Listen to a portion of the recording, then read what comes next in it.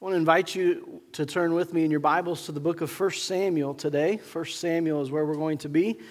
It's right after the book of Ruth in the Old Testament, right before, let's see who can get it, 2 Samuel. I thought I'd end with that one instead of start with that one. Usually never mind. If you want to turn there, if you brought your Bibles up, if not, we'll have it on the screen for you as well. I want to take this time, I've been blessed to follow after a great man in my dad, and I'm blessed to have a great dad. And I know during all of this COVID stuff that's been going on that we have been more intentional as a family, as my dad and my brother and I are all in ministry, to watch one another as we bring God's word and as we preach. And so, Dad, I want to say hello to you. Happy Father's Day. I love you. Love you too, Ian, my son, my firstborn, who made me a dad, right behind the camera. So that worked out. So thank you for allowing me that privilege and honor today. I am blessed. I'm blessed. I'm a rich man because I've had a great opportunity to be a dad and to have a great dad. So happy Father's Day. Maybe some of you are like me, and as we've grown up in this world, as we've grown up in our lives, there's been times in our life where maybe we have been scared of living up to the expectation that's there for us. I'm not going to ask you to raise your hand, but maybe you can think about a time in your life where you knew there was maybe some pressure on you in your life, or maybe there was an expectation for you that you just hoped and you prayed you could live up to. That you could be all that you are supposed to be in that moment. Maybe you've had a time in your life where you thought you had done that and you'd lived up to every expectation that was placed in front of you, but maybe you've been overlooked for something that you thought you deserved, that you thought maybe you were, dare I say, entitled to or privileged to have that opportunity. One of my greatest fears in life is being overlooked for something because of something else that's totally out of my control. Let me give you just a small example of what I'm talking about. In my calling in life, God has called me to preach and to teach His Word. And I'm so thankful for that calling, that privilege, and that honor. One of the things that God continues to work out in my life is that the teaching side of that and how God is preparing me in those moments to do more than just preaching and declaring God's Word, but having the opportunity to teach and to educate. And one of those things that has to happen for that is that I've got to be educated so that I can educate others. And all the teachers said, amen. Come on now, teachers. So in one of those situations, in my process of ordination to become an ordained minister in the Church of the Nazarene, we have to go through this process where people look at our education to make sure that we're ready for what they think we need to be ready for. And I've been going through that process, and before I was ordained, one of those meetings I was in, I was sitting at the table with about 12 other men and women who had already gone before me, and they began to question my education. They began to question whether it was good enough to do what God had called me to do. They began to question if I had enough of it or if I was on the right track. And to believe it or not, some of those questions were coming from men and women who had no idea the education that I was getting. And if I can be so bold to say, you know what, I was righteously mad when I left that meeting. But it made me think about something. You know what? I started to pray. I said, God, you know my heart. You know where you've led me, and you know what you're guiding me to. May I never be overlooked because of something I can't control. And maybe for you, it's maybe not your education. Maybe it's something, for some of you, maybe it was a sports team. I had that happen to me as well. Let me tell you a brief story about that. We had just moved to Colorado, and I was going to gym class for the first time. I've probably shared this story with you before, but gym class is where I made a name for myself, believe it or not. I couldn't wait to get to gym class because that's when I could show people who BJ was. So it's nice out. It's August in Colorado, and so we couldn't go out and play football, but we went out underneath the nice weather. We're going to play baseball. And I thought in my head, yes, that's my sport. You know, I had grown up being a starting shortstop and pitcher, and I made all-star teams, and I was excited to go prove myself on that gym baseball field. So what does a good gym teacher do at the first of the class? He picks the two oldest kids in the class, the two seniors, and he says, "You're captains. Start picking the team." And me, as a scrawny little freshman, waited my turn. And I thought, yeah, this isn't going to go well. And we start going, he starts picking their friends. They pick the older classmates, and we keep going through the time, and I'm thinking, no, God, I don't need a sermon illustration right now. God had a sense of humor. As I'm standing there next to the other last person to be picked, we're going to play baseball. This person did not look like a baseball player, if I could say that. And I thought, Lord, please, don't let me get picked last. And sure enough, the next pick was the guy standing next to me. And I got to be picked last. I was overlooked based on my appearance, based on what people thought they knew about me, based on things that were completely out of my control. It's been one of my biggest fears in life. I don't want to be overlooked for something I have no control over. I don't want to be pushed aside just because somebody thinks differently of me. Maybe for you it's a sports team. Maybe it's your education. Maybe for you it's something else in your life. But let me ask you this question this morning. What is your greatest fear? What is your greatest fear? Maybe you've thought about that in the past. Maybe you've thought through your fears in the past. But whether or not you've deserved a certain job or position, whether or not you thought you should have been on that spot on the team, or I've even been in this scenario, and some of you I'm sure have as well. Kids, I'm sure you've been there too.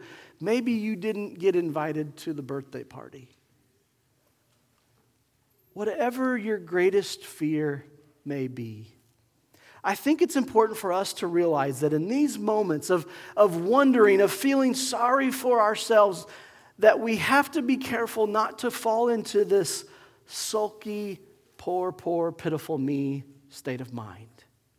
Rather, I hope that we can learn from the Lord through His Word how we can still have hope with redemption in those moments of fear in our life. Amen?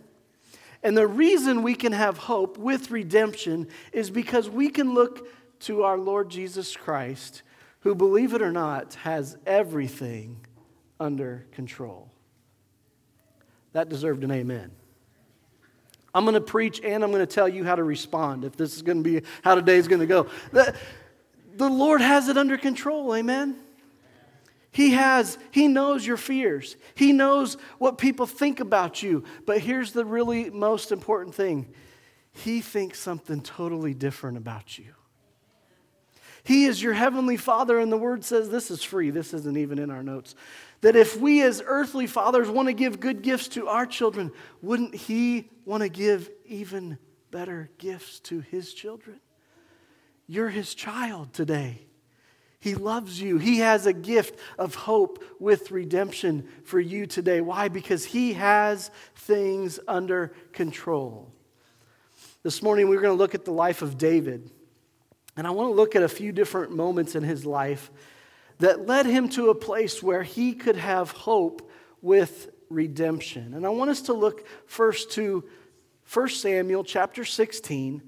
I want to read this text to you from the verses of 1 through 13 in chapter 16 of 1 Samuel. So would you follow along as I read from God's word this morning?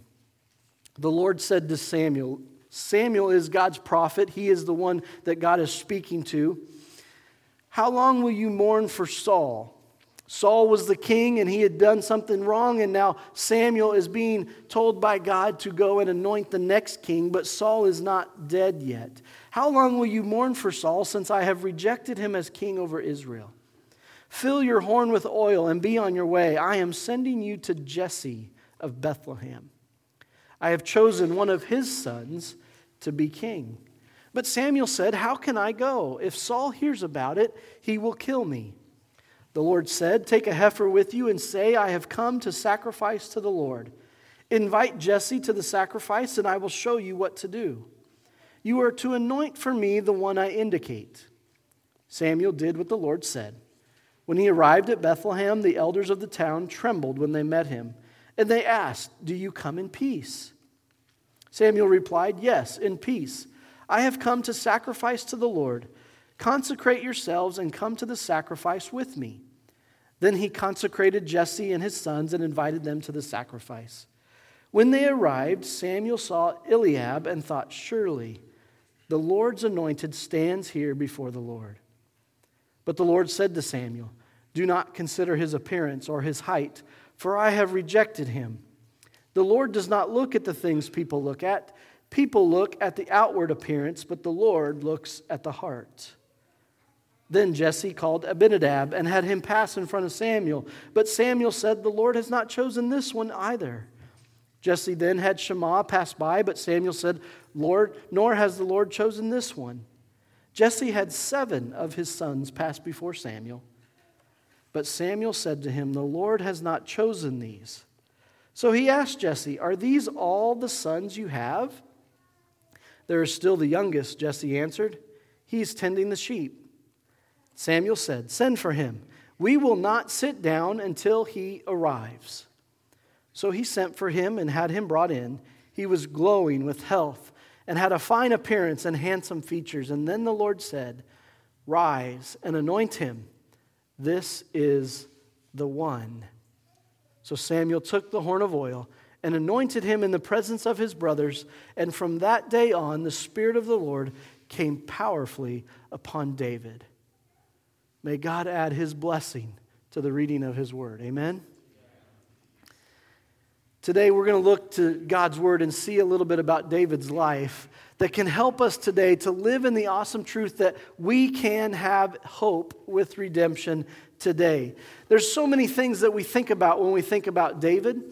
David the king, David the shepherd boy, David and Goliath, and there's so many different stories we can choose from and pick from. But today I want us to look at David from a little different perspective. I want us to look at David as a son for a moment. And let's look at some of these characteristics of David as a son. The first one I want us to see is that David could be considered the forgotten son. The forgotten son. You see, as we just read, God has told Samuel, the prophet, God's messenger, Samuel, I need you to go and anoint a new king. King Saul has sinned against the Lord and against his people, and he no longer has my blessing, and we need to find the next king. And Saul is still living. And so this brings up some really hard political things for Samuel as he's the prophet, as he's the messenger, he's revered, and yet he knows that if the king finds out about this plan, the king will probably have him killed. And yet Samuel is obedient to God and he begins to seek out the new king. And we see that Samuel is directed to the town where Jesse lives. Now, if you're not familiar with this family line, let me just kind of fast forward quite a few years. This is the same line that Jesus Christ comes from. That's pretty cool. I think it's cool when the Old Testament and the New Testament kind of meet together and marry one another, isn't it? Jesse is in the same line, the same lineage. When you read Luke chapter 2, you see the lineage of Jesus. Jesse is there. And Jesse is chosen by God for Samuel to go to Jesse's house. And so Samuel goes to Jesse's house, and he goes and he enters and he says, we're going to have a worship service, and I want you to collect your family, collect your sons, and I want you to get yourself ready and come to this special time of worship that God has planned for us. So they get all ready. But David is the forgotten son. David's number 8. How many of you in here are child number 8 in your family? Anybody? Few of you? Okay. Yeah. There's not a whole lot of families nowadays that go that far. The next one for the McLeans will be number 8. So we'll make sure that I'm not making the announcement. That's up to them to do. But no, there's number 8. And my mom had 8 kids in her family, and she was not number 8. But I can imagine that the baby of the family is the one that's kind of pushed aside at times. There's been 7 of Jesse's sons. He gets them all ready. Samuel's coming. This is an important day. We need to be ready. We need to look our best. We need to have our best foot forward. Number 8, you go take care of the sheep. Number 8, we probably won't get to number 8. So you go take care of the stuff we don't want to do. Okay? David is kind of sent out, and he's given probably the chores nobody wants. He's given the crumbs at the table because everybody else ate and he's the one left over. He's the runt of the litter. He's the forgotten son. David is sent out to tend the sheep. And as we go through this story, Samuel comes to Jesse and he looks at the first son and he thinks, surely this is the one. By his stature, by his experiences. Samuel has experiences in looking and choosing God's chosen person. And he's just looking at this man thinking, this has got to be it. What an easy trip this was. Number 1 and done. We're out of here. And it wasn't. So then he goes down the line. Number 2, sure, you're a good fit. Number 2, yep. God says no. 3, 4, 5. Finally, I can see Samuel kind of getting frustrated. Can't you? Jesse, what are you doing to me, man? And he goes back to the father and he says, Jesse, do you have any more sons? I told you to bring your whole family. Well, yeah, but David, he's just David. He's out in the field. We kind of forgot him out there. We didn't tell him this was happening. David's the forgotten son. He's left out there. Well, Samuel kind of puts it to him a little bit, and he says, you know what? We've had all of this planned, and this is going on, and now I want you to go get David, and we're going to wait here until he comes. Can you imagine all those other brothers? Now we got to wait for this runt? We got to stand here and not do anything until he gets here? We can't move on until he comes? What is going on here? You see, Samuel, he went down the line, he looked for the right one, and yet his experiences, his thought process, his understanding of this process still wasn't what God wanted. And we see that in 1 Samuel 16, verse 7. But the Lord said to Samuel, do not consider his appearance or his height, for I have rejected him. Aren't you glad for this next sentence? The Lord does not look at the things people look at. Praise be to God. People look at the outward appearance, but the Lord looks at the heart. You see, sometimes life can seem pretty hopeless when your own family or your own father rejects you or forgets about you. Maybe you've felt that rejection today. Maybe you've sensed that feeling before of being cast out by the people that are supposed to love and care about you.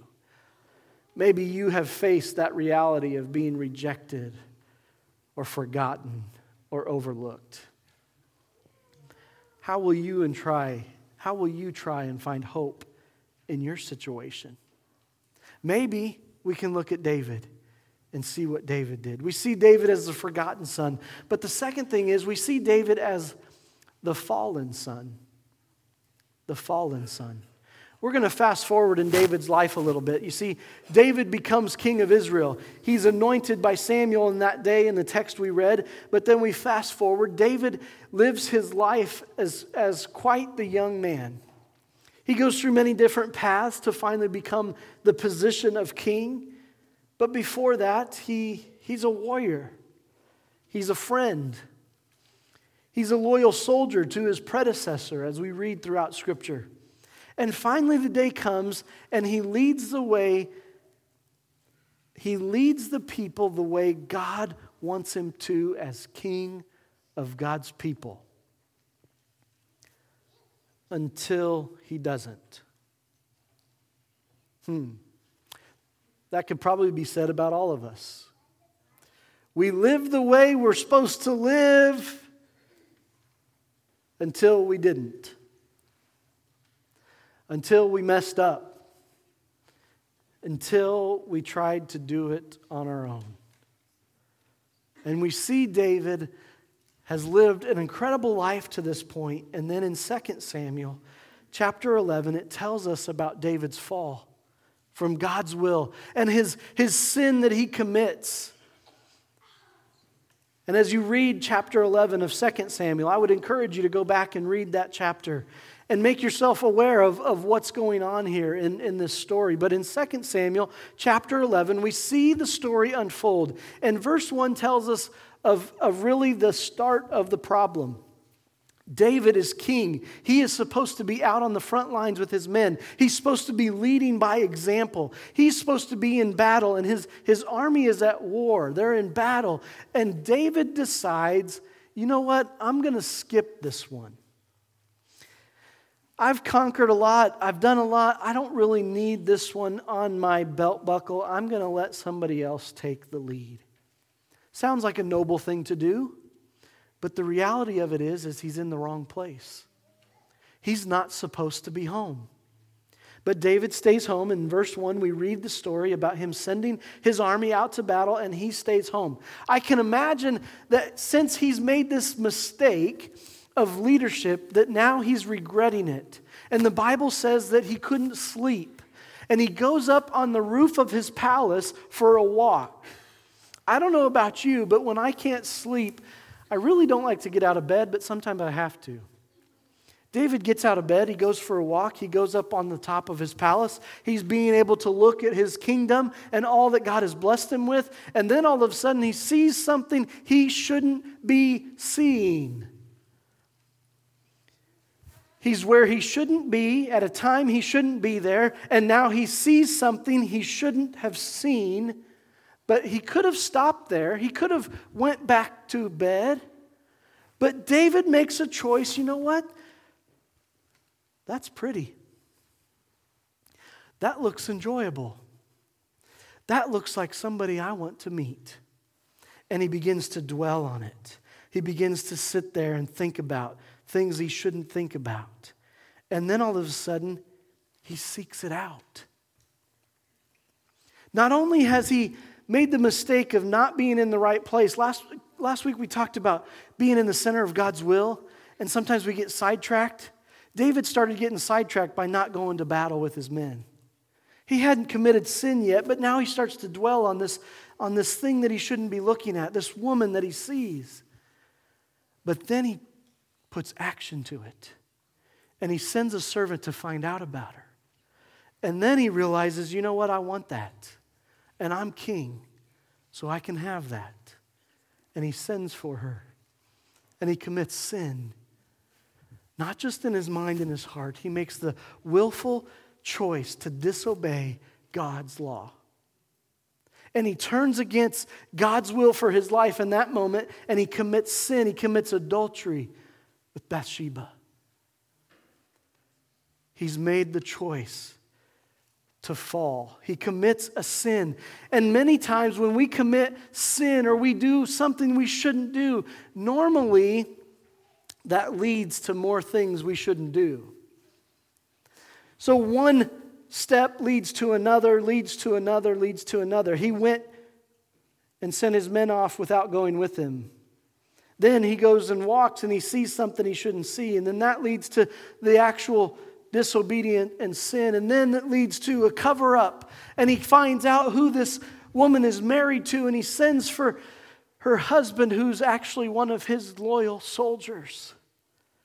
So then he's trying to cover it up and set it up to where he wouldn't get caught, and then that cover-up leads to something else. That didn't work, so he tries another mistake, and he says to his commanding leader, he says, put Uriah out on the front lines, and then when he's out there, we got to get rid of him. So from a choice of not going to battle with his men, to looking at something he shouldn't look at, to dwelling on it, to then taking it for his own even though it's not his, one sin led to another, led to another, led to another.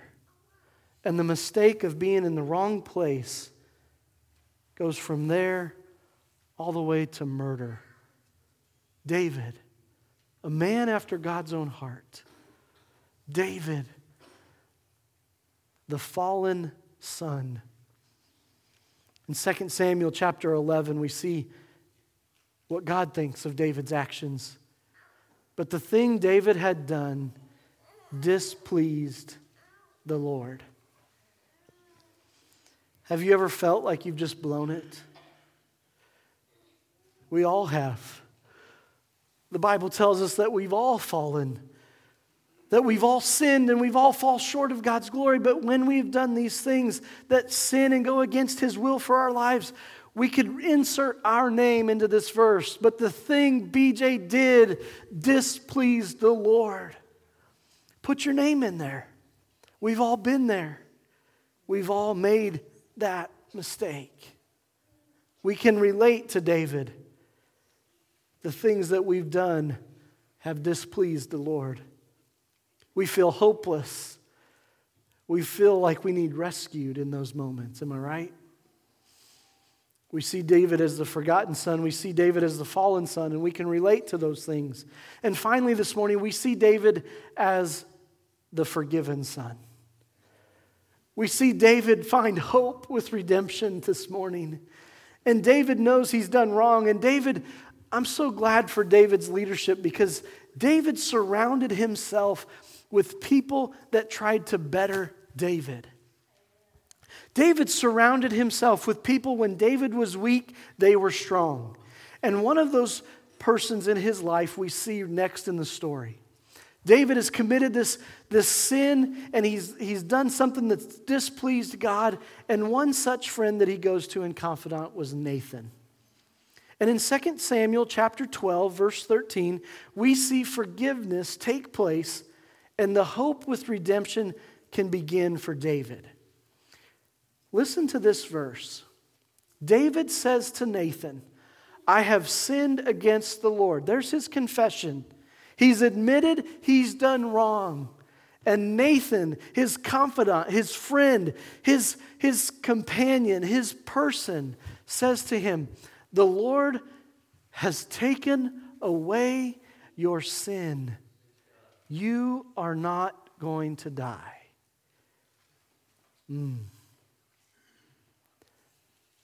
I hope you have a friend like that who can reassure you of God's love for you, who can reassure you that you do have hope. Even when we blow it, dads, come on. Even when we get angry and we yell at our kids, maybe when we shouldn't have been so hard on them, or maybe that's just me, I'm sorry. But even in those moments, hopefully we have somebody that says, you know what? Yeah, you've sinned, but God can take away your sin. God will take away your sin when you confess it and you admit to it and you turn it over to Him. You see, David continued to live his life out for God as best he knew it. He continued to lead with God's direction in mind, but David also had to continue to live and lead with the consequences of his sin at hand.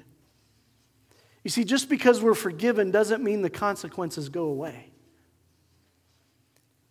David continues to worship and give God praise. And one of the things that comes from David's forgiveness are many of the Psalms that we read in Scripture today. And I'm thankful for the experiences that David had because it helps us to discover that we too can have hope with redemption. One of those Psalms that gives us a glimpse of David's feelings is Psalm 32. I want to invite you, if you have your Bibles and you want to flip over to Psalm 32. Psalm 32 is a psalm written by David that explains his feelings and emotions of what God has done to him, for him. Follow along as I read this psalm for us this morning. Psalm 32. Blessed is the one whose transgressions are forgiven, whose sins are covered. Wow, we could stop right there. but we're not going to. Blessed is the one whose sin the Lord does not count against them, and in whose spirit there is no deceit. When I kept silent, my bones wasted away through my groaning all day long. For day and night your hand was heavy on me. My strength was sapped as in the heat of summer. But then I acknowledged my sin to you and did not cover up my iniquity. And I said, I will confess my transgressions to the Lord, and you forgave the guilt of my sin. Therefore, let all the faithful pray to you while you may be found. Surely the rising of the mighty waters will not reach them. You are my hiding place. You will protect me from trouble and surround me with songs of deliverance. I will instruct you and teach you in the way you should go. I will counsel you with my loving eye on you. Do not be like the horse or the mule, which have no understanding, but must be controlled by bit and bridle, or they will not come to you. Many are the woes of the wicked, but the Lord's unfailing love surrounds the one who trusts in Him. Rejoice in the Lord and be glad, you righteous. Sing, all of you who are upright in heart. Amen. Praise the Lord. He is faithful. He is good. And just like David experienced this love and this forgiveness, God gave him a new sense of hope and redemption that came with it. And what did it cause David to do? It caused him to sing and worship the Lord with all of the faithfulness and grace and goodness that he could muster. In your moments of being forgotten, in your moments of falling into sin, when you've turned the corner and you've made things right, are you living with a thankful heart? Can you exclaim these same words that David is? Rejoice in the Lord and be glad, because God has redeemed you. He's given us a new hope. Praise His name. I'm here to tell you this morning, if you've never felt that emotion, if you've never felt the assurance of God's love, you can. You can experience that. We don't have to stay as the forgotten son or daughter. We don't have to stay as the fallen son or daughter. But we can have hope, because when we confess with our mouth that He is Lord and that He can give us that hope, we can become the forgiven son and daughter. And we can rejoice because God has given us a new hope. So what is our hope with redemption? God is our hope and redemption. Amen? God is the one who is the source of all of our hope. What do we have to look forward to? We have to look forward to the fact that God can still use us. God still loves us. That's the second part of our hope with redemption. He loves you. I've said this every week in this series, and somebody needs to hear it today. Maybe it's you. God loves you. Your Heavenly Father loves you today. You have hope with redemption because He cares about you and He loves you. Amen? Those of you that know God's love for you and you've experienced that, would you just give me an amen? Somebody needs to hear you. Yes, God loves you. He has a plan for you. Part of that plan is He wants to rescue and redeem us. I'm so thankful that in the midst of living in a dark world, in the midst of God planting each and every one of us in this world at this time, for such a time as this, I believe God wants to use you and He wants to use me to redeem the evil that's happening in our world. Only He can do it if we give our lives to Him. He can give us a hope that He will rescue and redeem us. It can only happen, though, as we let Him lead our life. Hope with redemption comes when we let Him lead our life. You know, it's easy for us at times, it's easy for me at times to really kind of do things on my own.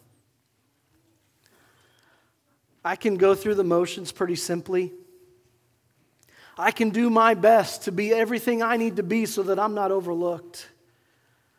I can make sure that my education's intact. I can make sure that I'm doing everything I can that somebody doesn't pass me by. I can make sure that I'm being that good friend to my friends so that I get invited to the next birthday party. I can make sure that I'm practicing my skills on the field so that I'm not looked over for the team.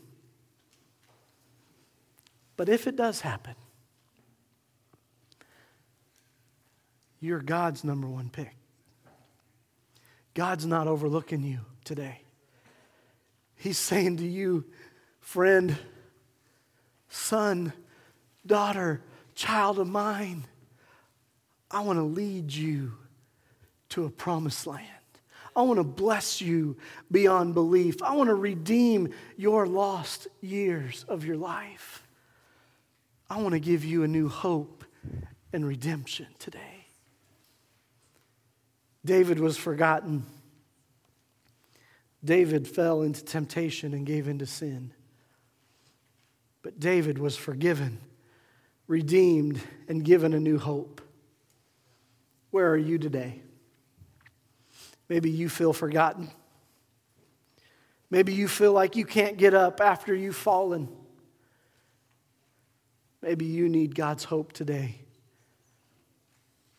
Today is the day that we can be given that hope and redemption from our loving Heavenly Father. Would you stand with me this morning?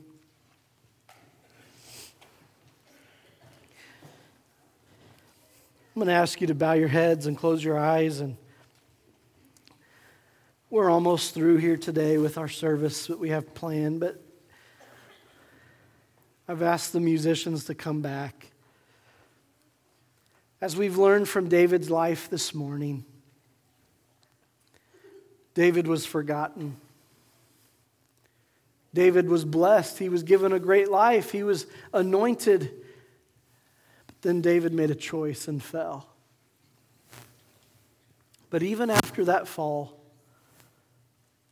God gave him a new hope and redemption. Today, maybe you're there. Maybe you're feeling forgotten lately. Maybe you felt overlooked lately. Maybe you've messed up this week. Maybe you've fallen and you need God's forgiveness today. Wherever you're at today, the good news today is that we all can experience God's love, His forgiveness, and His hope to redeem our lives and to make us right with Him. Father in heaven, we come to you right now. We give you praise and thanks for choosing us. You have not forgotten us. You have not pushed us aside. And when we fall, you were there to pick us up. And God, wherever we may be today, whichever camp we're in today, God, I pray that you'd help each and every one of us from the bottom of our heart cry out to you and say, God, help me. Help me to accept and receive your hope with redemption today. And we will be thankful. We will be thankful for what you've done. God, help us to let you lead our life from here on out. We pray this in Jesus' name. Amen. Amen.